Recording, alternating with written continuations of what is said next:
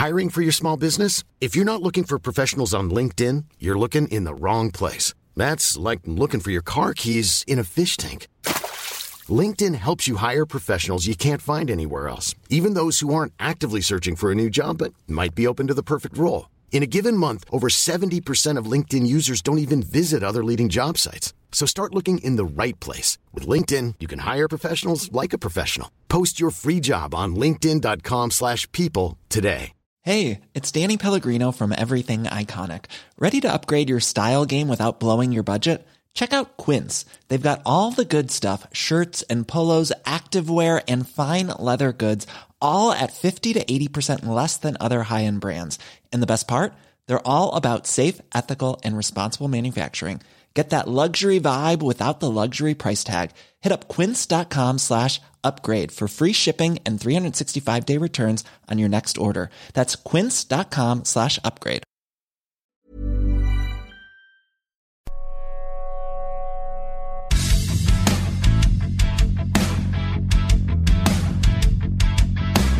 The puck is dropped, you hear the music, and we are back underway. Jaromir Jagr might return for 35th season next year. We're here on episode 68 of the Cool Button Hockey Podcast. You know what I say? Bravo. Bravo, like my sister Sophie says, the St. Louis Blues. There was 5:45 on the second period clock, and it was 3-0 Colorado. I was already starting to look at Oilers' abs notes. Well, how have they fared? How's McDavid and McKinnon? What a sexy matchup for the national networks. Wow. Tarasenko, Robert Thomas, side of the net, and then Tyler Bozak. And did you see Craig Berube? Now, it's only one win.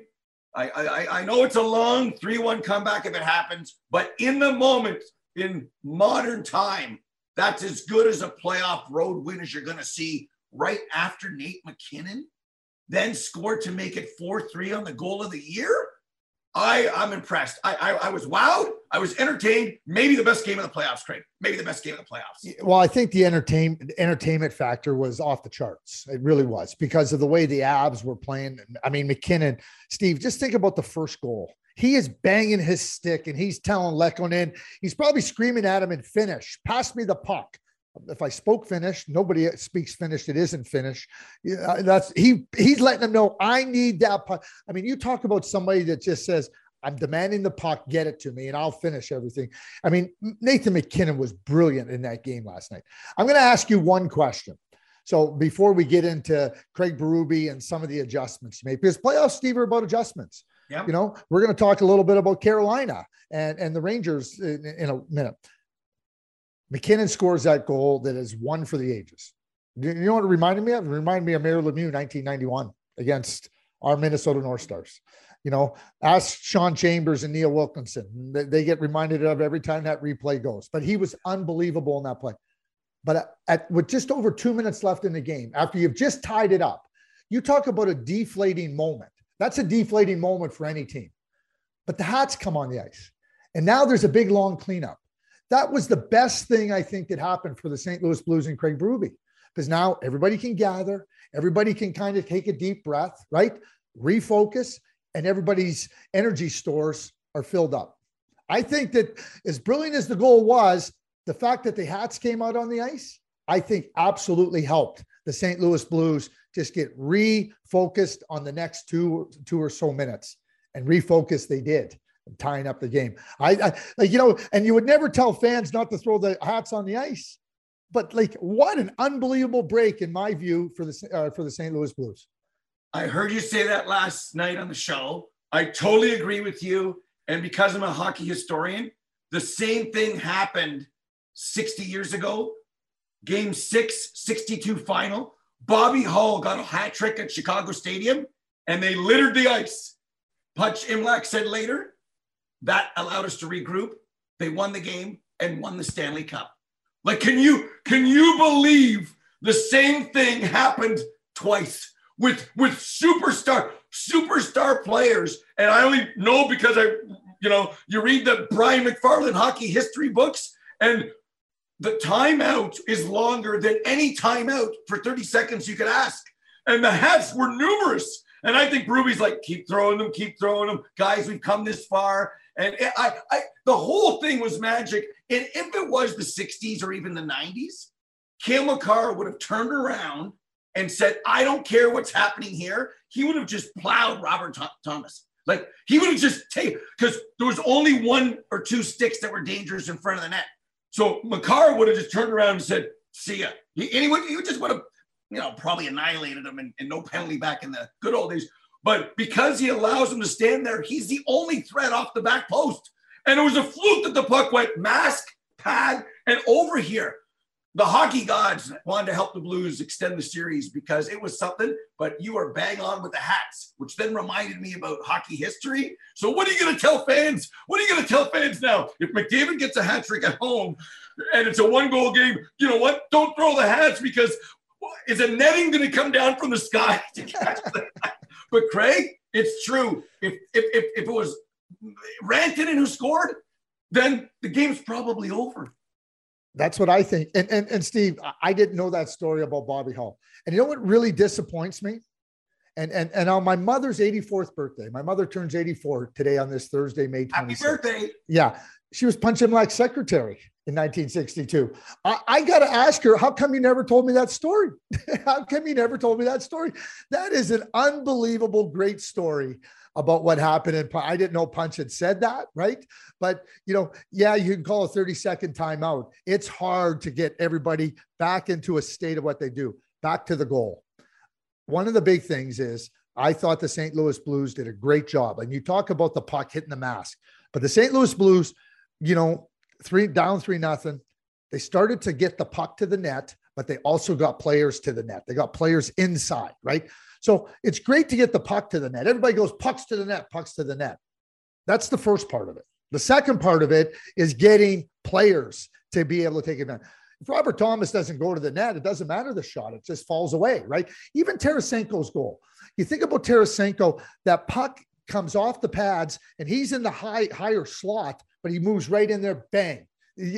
All of a sudden there's a goal. So the St. Louis Blues and being able to direct pucks to the net, but get themselves to net. Justin Falk, his goal, that tied it up at 3-3. Another great example of just getting the pucks there, and I'm there too.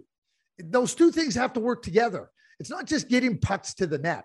The body's got to get there too. St. Louis Blues, I thought, like as you point out, from the Tarasenko goal all the way to the tying goal and the fourth goal that tied it up, I thought they did a terrific job of changing and turning it. Playoffs are about adjustments, and you better understand, what a team is doing to you, and you better understand what you got to do better. I'll tell you what, one of the things that you could look at going into Game 6 for the St. Louis Blues, more of that. Because if they can do more of that, you might be able to take advantage. Yeah, and you call it kind of, leaving clutter in front of the net. So when the puck's there, then the bodies are there. And sometimes trailing allows you to do things you wouldn't do if you're up a goal. Justin Falk is not there if it's 3-1 St. Louis.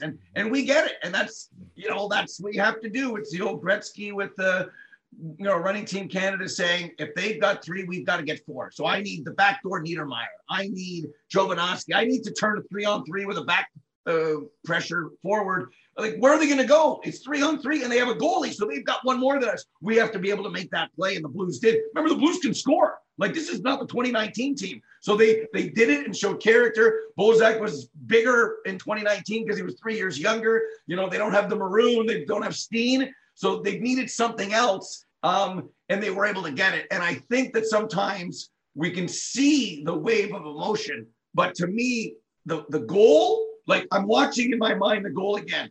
How many guys can go 3 zones in our sport?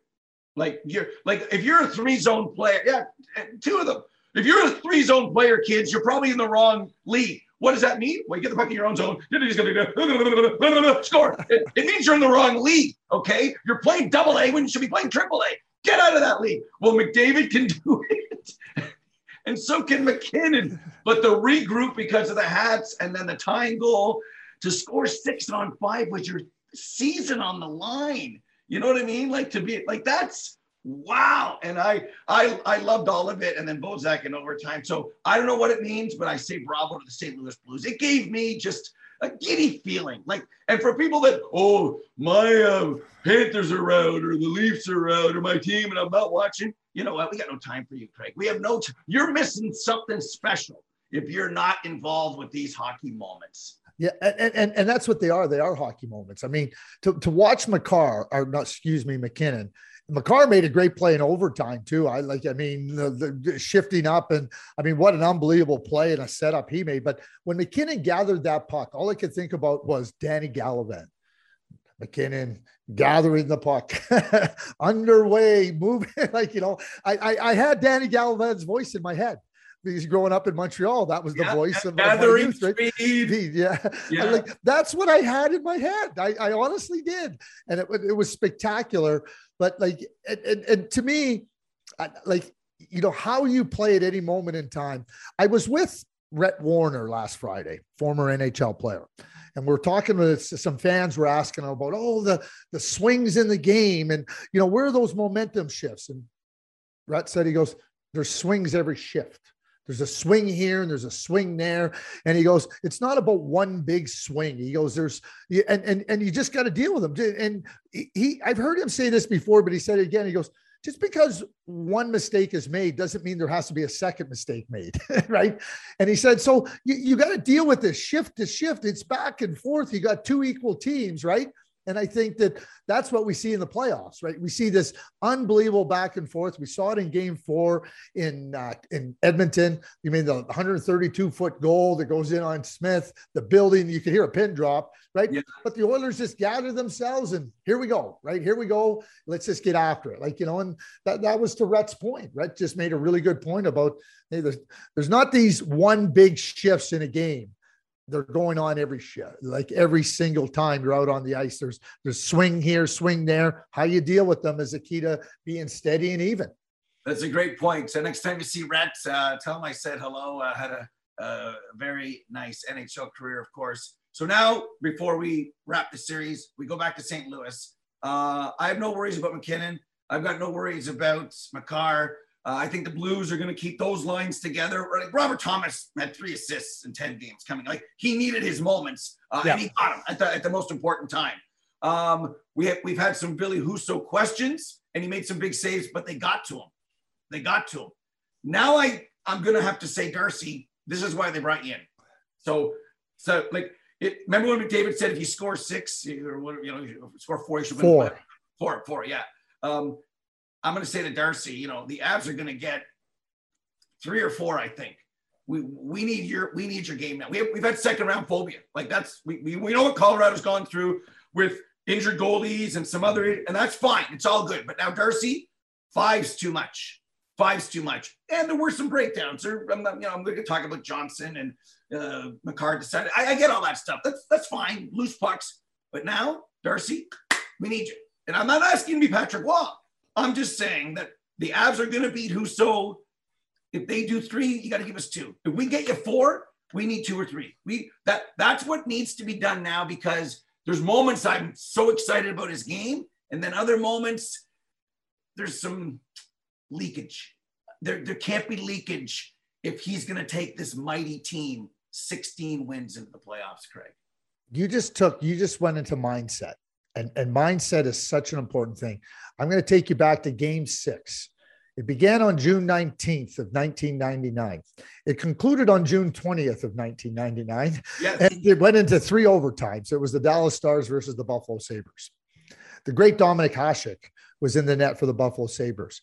I will say this, the great Eddie Belfour was in the net for the Dallas Stars. Yeah. Eddie Belfour talked about it after that game. He said, I knew we could get one more on Dominik, and I knew that one more wins us the cup, and I knew the cup was in the building. And he said, all I kept saying is, they're not going to get the second goal. We are. And I'm just going to keep playing until we get that second goal. Mindset. I'm taking you back to a personal experience from Eddie Belfour. That's what you have to have. It's nice if you have 5 goals and you can let in 3. The greatest victory, I always say this, in the Edmonton Oilers history, the highest scoring team in the history of the NHL, 1-0, Game 1, 1984 Stanley Cup final versus the New York Islanders. Grant Fuhr, they might have been winning 6-2. He didn't care about the third goal. 1-0, we're up. You're not getting the next goal. Yeah. And it was the right-handed tough guy who scored the goal. Kevin McClellan. Kevin McClellan. Yep. And I remember it from the circle, beating Billy Smith. And that's the thing about the Oilers, learning from the Islanders, what we talked about before, regular season playoffs and final. You have to be able to win high scoring, low scoring, physical. Like the Islanders were the perfect accordion. Well, how do you want to play? Like Montreal told Philadelphia, oh, you think you're running us out of the building? No, we'll hit your guys and break the boards. So Montreal did it. Islanders did it. So it's one of those things is you got to be able to do it. Clint Eastwood, any which way but loose. And I think the Oilers learned. And to win a 1-0 game, I bet you Glenn Saylor might say that's one of the most tip of my cap moments to you. Speaking of caps on the ice, because that was great. Well, I will say this. You know what? This has been a master class in hockey history. And we're going to continue probably in our next segments, but we went back to 62. We went back to 84. We've talked about a lot of Danny Gallivan. Talk about history here, Steve. Are you a professor of history? You are. You have your doctorate in hockey history.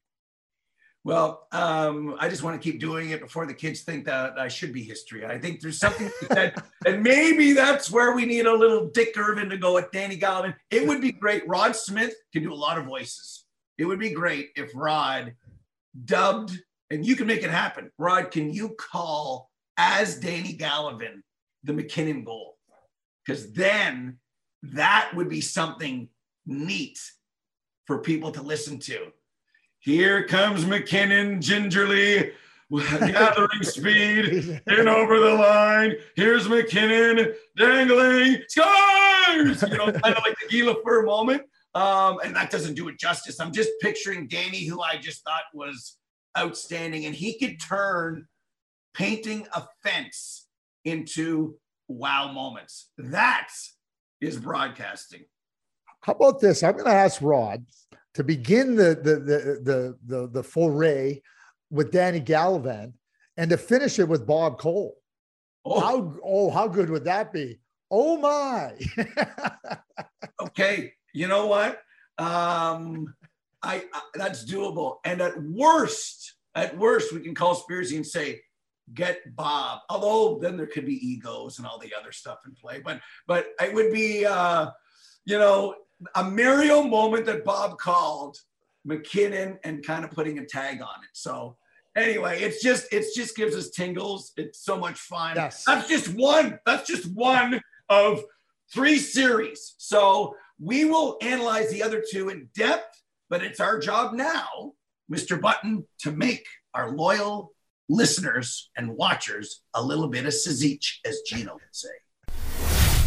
All right, time now for KB on Ice, an inside look at the NHL, brought to you by our friends at Sports Interaction. Craig, as you know, Sports Interaction is Canada's sportsbook, 19 plus, play responsibly. Our focus here, 3 games, 2 and 1, go. Well, I mean, for the Carolina Hurricanes, sweet home Carolina, right? I mean, they can't win on the road. So, the Rangers going into the series knew they have to win a game on the road. They played a really good game 1. I'm going Rangers. I thought the Rangers took control of game 4. I think they have confidence going into Carolina. I really do. I think the Flames are cooked.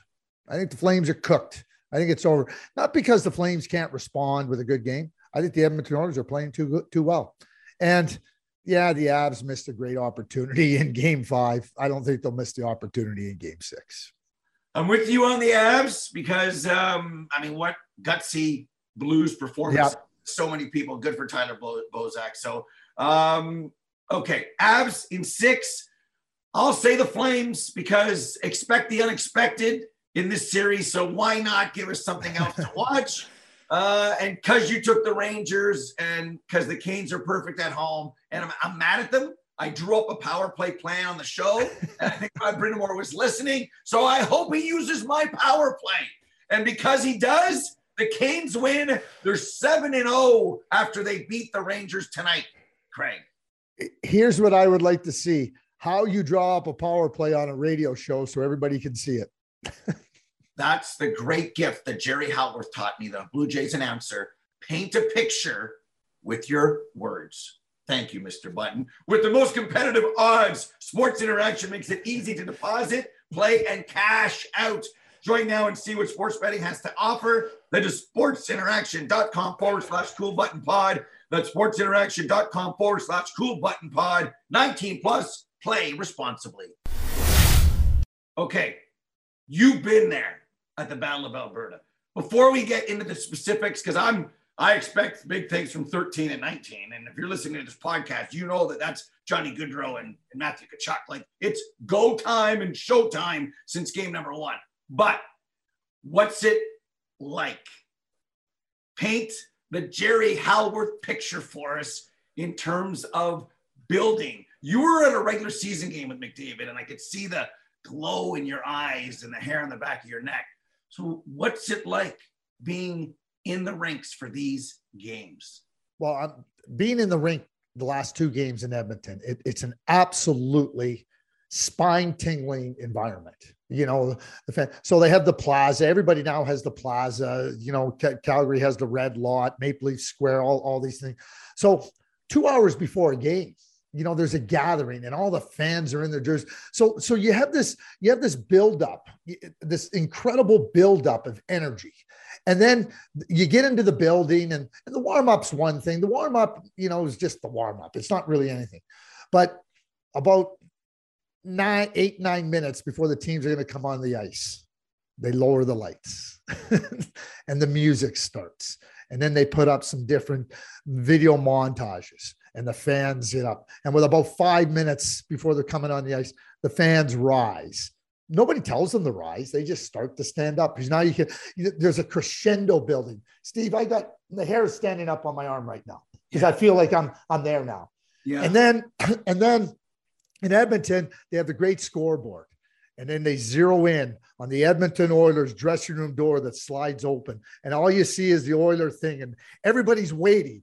And the door slides open. And there's Mike Smith. And here they come down that long runway. And, you know, and then when they hit that ice, I'm telling you, it's spine tingling. And it is unbelievable how exhilarating it is. I can't imagine. I really can't, Steve, because how exhilarating it has to be for the players to come out to that type of an environment.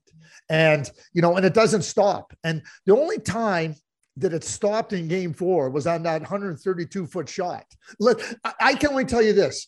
There wasn't one person in the building, Flames fan, Flames player, Edmonton Oilers player, and that wasn't shocked. Everybody was in a state of shock. What did we just see? What just happened there? Like that. But other than that, the environment is unbelievable. And then, of course, you know, they scored to go up 4-3, and then the joy begins at the end of the game. It's the same in Calgary. You know, they don't have the same building capability that the Oilers have, but it becomes a state of big time anticipation as the teams come out. But the Oilers do it as well as anybody. They do it as well as anybody. And the visuals are just phenomenal. Like I said, like I stand up too. Like I'm up standing with because I want to take it all in, but they show that door and you know, when they show the door, it's like, get ready.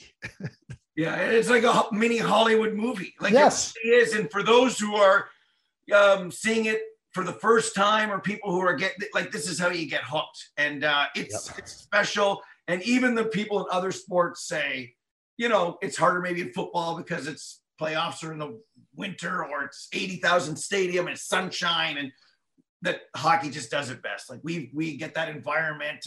It's all the great things that we know. We don't have to sell it to other people because we were long hooked a long time ago. So you mentioned coming up big. I'm very happy personally for Ryan Nugent-Hopkins. We'll get into the Rangers. Like the stars the other night were Andrew Kopp and Ryan Nugent-Hopkins. Like that's neat. And I thought of you because you had called Kopp a long time ago on your Craigslist for trade deadline acquisitions. And Kopp has probably his biggest game in the NHL, considering the stage and the moment and all that stuff. And then Ryan Nugent-Hopkins, the longest serving Oiler, that goal, the first one was his first playoff goal at home. Oh my God, you're thinking 11 years. They call the 10 of those years like the dark years that he was a part of. Not to blame, but if you're part of losing, you're part of losing. I'm sorry. If you're part of winning, you're part of winning. So for him to do what he did, the Jay Woodcroft transition of adding Yamamoto, not sure why Stone was on the ice, but there were a lot of neat things. And it was great that as good as, the stars have been, superstars, that there was another narrative for the game. But the Oilers have had 97, 29, 91, now 93, 56. Smith, I don't see that with the Flaming Sea. Like, if I don't see their stars step up, Craig, I think that we're done. Like, it's go time and show time for you-know-who, right? You're with me on that for Calgary right now? I am. And don't forget about number 18. Okay. Don't forget about number 18, please. Okay. Okay. Because I'll talk about Zach after, but let's talk about Ryan Nugent-Hopkins. Yeah. Ryan Nugent-Hopkins was okay. So he scores the first goal. Just look at the positioning that he's in. Edmonton has done a great job of staying above the puck in the offensive zone where they can take advantage offensively, but they're in really good position defensively. So Calgary loves to move to the middle of the ice and then kick it wide, and then they come at you with speed. Edmonton's taken that away from them. And a perfect example is on that first goal. Just go back and watch where Nugent-Hopkins is positioned. And then of course he takes advantage offensively. We saw what he did on the winning goal. It was just a terrific play all the way from the defensive zone. But let me tell you, everywhere in between those moments, Ryan Nugent-Hopkins was brilliant. He was brilliant with defensively. He made so many strong plays defensively, making sure that Calgary couldn't get the puck into certain areas of the ice, sometimes just by positioning. You know how they tell a cornerback in football, just seal the edge? You might never, ever get a tackle, but because you sealed the edge, they weren't able to run outside and get to the open field. Ryan Nugent-Hopkins, to me, in his game during Game 4 was unbelievable. Like, you talk about with and without the puck, a two-way player. Ryan Nugent-Hopkins was a poster player for that. Just unbelievable with respect to how he played that game in all its areas, in every single area of the game. I thought he was just brilliant. Yeah, and I think that's what people don't see. I mean, if you're not there, it's harder to see the above shot. And, Rasmus Anderson skating up the ice and going, oh, that area is sealed, so I have to dump it in.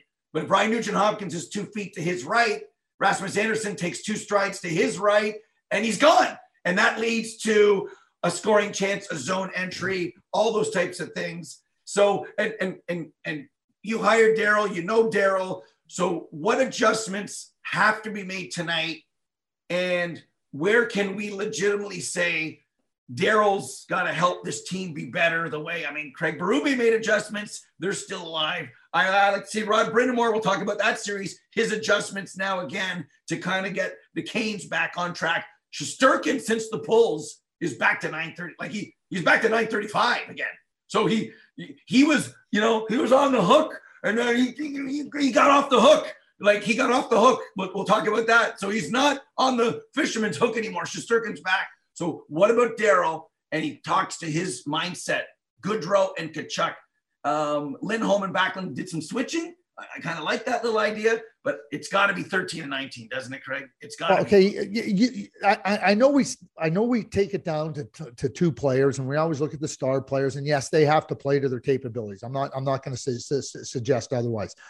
But right now, the Edmonton Oilers are getting to are stronger on pucks, stronger into space than the Calgary Flames. And I said this, if you go back and look at the winning goal in Game 4, it starts in the Edmonton defensive zone. Ceci wins a puck. Yamamoto wins a puck. Now Nugent-Hopkins comes through, great position underneath. Now he comes through the neutral zone with the puck. That puck goes into the zone. Zach Hyman wins the puck. Yamamoto gets up the ice and wins the puck. And then Barrie, I'm getting to the space. He beat the Calgary Flame to the space, creates the rebound, and then Nugent-Hopkins gets space inside. There's the winning goal. I really believe that play has distills the games 2, 3, and 4 down right to that moment. Edmonton's been stronger and better and harder on pucks. They've been more competitive. So Daryl, I'll get to what I think Daryl can do. Daryl can come up with a game plan and a strategy that he says, this gives us a 100% chance to win. If you're not going to compete on pucks and be in the battle, it doesn't matter. It doesn't matter. The Flames mindset has to start with every puck matters. Every single puck matters. We're going to, you know how you check, Steve? You check with your legs. You better skate. All I know is I watch Zach Hyman. So that's the first part. The second part, what I would say with Daryl is they got to play more vertical because they're playing too much horizontal. And that allows Edmonton to get into their defensive posture. I would be driving the puck vertically right at them and then get in hard on the forecheck. I would have my defense being ready to come down and have my center or winger, third forward, high in that spot to cover it because they're trying to back off the defense with the stretch. Go ahead. We're going to have that covered with the high forward. We want to keep the pressure on in your zone and keep working. That's what I'd be doing if I was the Calgary Flames. Yeah, and what you kind of described was the Jets. They're really good at being second every puck battle. They were good at being second, just missing their defensive coverages. And that's losing hockey. There's only two teams on the ice, so if you're second every puck, you don't have the puck. If you're second to your defensive spot, they get a chance. And we're talking about middle ice. We're talking about tracking back to middle ice. We're not asking you to go end to end. We're not asking you to do the Michigan. We're not asking you to score a hat trick with a minute to go in the third. We're asking you to be in your spot and to be, you can't win every puck battle, but you can't lose them all either. And the Flames are playing second to pucks, which is not their MO, was not in the regular season. Not. And that's what the Oilers have been able to do to them. It would be sad if it only goes 5. You imagine after game 1, somebody standing up and saying, Oilers will win the next 4 in a row. Like you would have been laughed out of the rink. You had a better chance of winning the 50-50 draw, which is, right? So I find it fascinating. I think tonight, the way you painted the picture, it will be about the battle. We called out the Oilers, not enough in the fight after game 1. And then they brought a whole bunch of people into it. All the guys you mentioned and then some. Well, now, who is going to be in all of these battles on the Flames? This is the yin and the yang that we talk about. We'll know by the first TV timeout if the Flames are bringing their game, their competitive game, Mr. Button. That'll be fun to watch. It will be, and you're right. It's about competing. That's what it is. Yeah. Straight up. Rangers, Canes.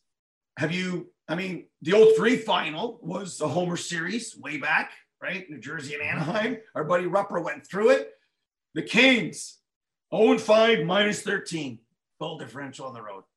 6-0, +15. Rod, he's got a lot of hair, and he's a good-looking guy, Rod the Bod. I think he must have ran a marathon trying to figure out this. Now, if he doesn't win game 5, the Rangers are going to play Tampa, in my mind. What do we see from the Canes? Have you seen something like this in the modern Ovechkin-Crosby era? Because I can't recall. No, I can't either. Back to our history lesson today. I can't recall, Steve.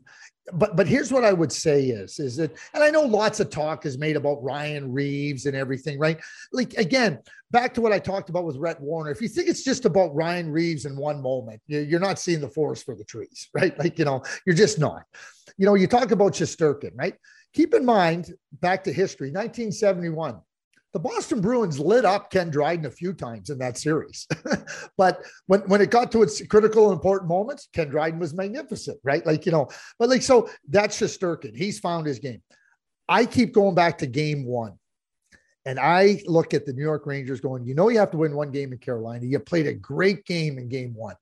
And, they ended up losing it. But what I would say is if I'm Gerard Gallant, I'm going, that's the game we got to play. And if I'm Rod Brindamore, that's what I'm afraid of from the New York Rangers. that they play a game like that and we might be in trouble. One of the things I like the Carolina Hurricanes all the way through. I'd like the Carolina Hurricanes, but there was just, I don't know what it is. There's there's a je ne sais quoi about them that you just go, it's hard to really just get hard in, like, to just go all Caniac on them. And game 1 and game 4 reinforces that idea. They're not doing anything to take me away from the idea that they might not be heavy enough. They might not be hard enough, to be able to handle the continuous. I saw it last year versus the Tampa Bay Lightning, when they lost. I'm seeing it again. Antti Raanta has been really good. He's been no issue for the Hurricanes, right? That's not where my concern is. My concern is that I'm starting to see playoffs are about who can go the hardest, the longest. I'm not so sure the Hurricanes can. Well, the one thing that we talked about going into the series was the Rangers with Fox, Zibanejad, Panarin they've got the kill shot guys. They've got superstar players, and the Canes have a lot of very, Aho on down. There's a lot of, B pluses, and you need the A's. Zibanejad's brought it now, and then you need the other foot soldiers. And God love Marty Necas and his skill, but he's missed some kill shots, Svechnikov. There's been moments when that's when the Marios, the McKinnons, the McDavids, they win games because in the moment they only need the one chance, and they have it. The Canes need a lot of chances. Well, with Shesterkin, that's going to wear on you. So I think the Canes will come in waves, but they're not like they have some stalls. They have some players that can grind it. Can they win a game behind the Rangers' net and then come to the front, like you said, pinch in from the point and score on the clutter? So if they can't, it's not as if they can come in waves and score on the rush, drop past, because they're good. But, I thought Vinny Trocheck got a terrible last game. I thought Jordan Staal didn't play well. So now they'll play better. I'm going to come if I'm the Canes and control the puck. But if I keep playing the perimeter, eventually I got to drop my shoulder and take it there. I got to take it there. Lindgren's hurt. Fox has struggled at times defensively.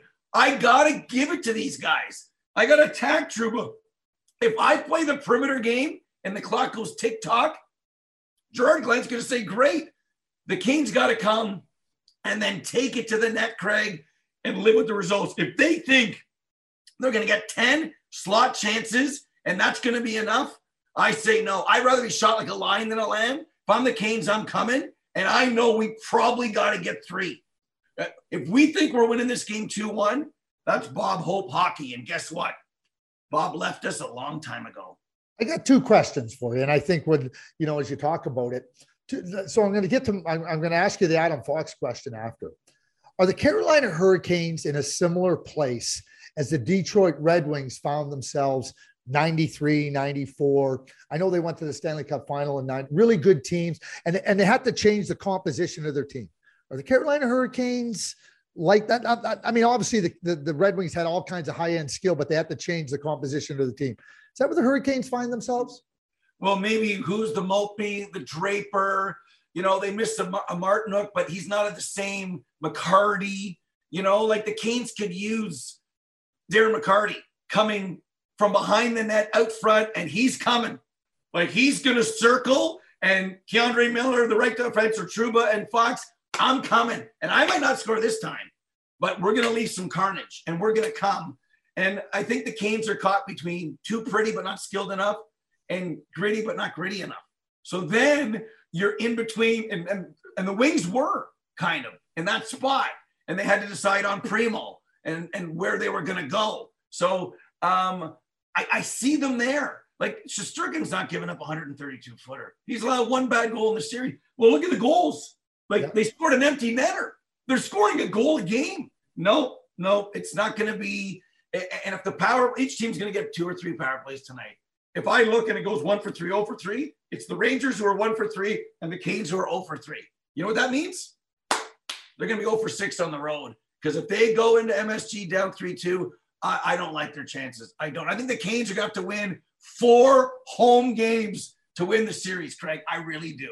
Yeah, I'm with you. So now my second question is, we see the brilliance of Cale Makar. We see Victor Hedman. Do you think that Adam Fox gets enough credit for being like such an elite star defenseman? I'm talking about last year's Norris Trophy winner, but do you think he gets the love that he deserves? I think that because he was placed fourth this year behind Yossi Hedman Makar, then it was a fair placing. And as Ranger people have told us, there's been moments in the playoffs he's been really good, better against Pittsburgh without Sid for the game and a half. And then in this series, there's been some tough times. But when it mattered last game, who tips in the winning goal in front of the net? Who reads the play? You know what I saw last game from Adam Fox? I saw a right-handed Brian Leetch. That's what I saw. You know what I see? It's funny. You go to Brian Leetch, and I go to Brian Leetch's partner in 1994, Sergei Zubov. So that's okay. We're talking about two Hall of Famers, like two great players. So that's okay. We could call them either one. We'll call him Adam Zuby Leetch. Yeah, there's a bit of each of those guys in everybody. It's true. Yeah. Zubov might be better because he's right-handed and everything. No, so, but I see it. Yeah. Before we wrap up, Ultimate Hockey Fans, our good friend Paul Cohen at ultimatehockeygfans.com/coolbuttonpod to get your discount on ceiling fans, puck-like fixtures. They're flying off the shelves. The factory can't keep up with the demand. Head to ultimatehockeygfans.com to check out the merchandise. Final thoughts. John Tortorella, Philly, Barry Trotz, Winnipeg. Can we just get it done? I want it both to happen. I think they're good coaches. I think Torts in Philly would be great for our content next year on episode 177. It feels like it's going to happen, Mr. Button. Do you believe it's a good fit?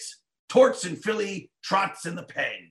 Well, here's what I'll say. Both really good coaches, obviously, right? And so, you look at the Philadelphia Flyers, it has to start with a real directness to their team. Like Chuck Fletcher's talked about trying to change some things, and he made some significant changes last year. That's a sloppy team.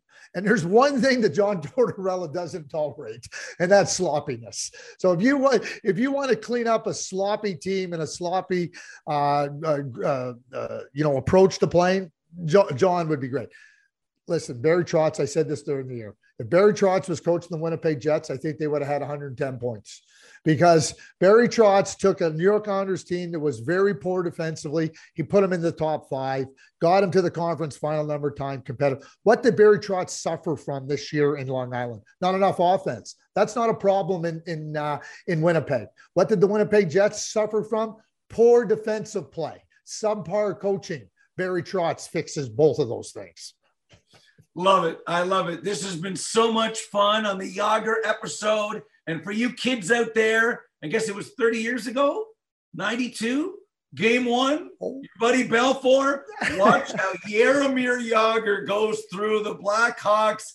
And I don't know if you can win a series in game 1, and maybe you can lose one, but Jaromir Jagr, Mario Jr. was something special, and that was a treat to watch. I think he just plays hockey because he loves it so much. And at his age, at 50, I guess he decides, what else am I going to do, Craig? What else am I going to do?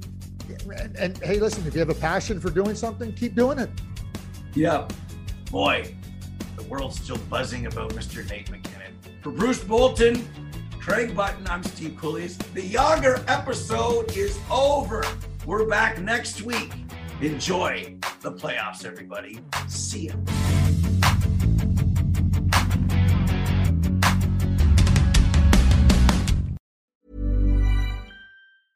Mom deserves the best, and there's no better place to shop for Mother's Day than Whole Foods Market. They're your destination for unbeatable savings, from premium gifts to show-stopping flowers and irresistible desserts. Start by saving 33% with Prime on all body care and candles. Then get a 15-stem bunch of tulips for just $9.99 each with Prime. Round out Mom's menu with festive rosé, irresistible berry chantilly cake, and more special treats. Come celebrate Mother's Day at Whole Foods Market.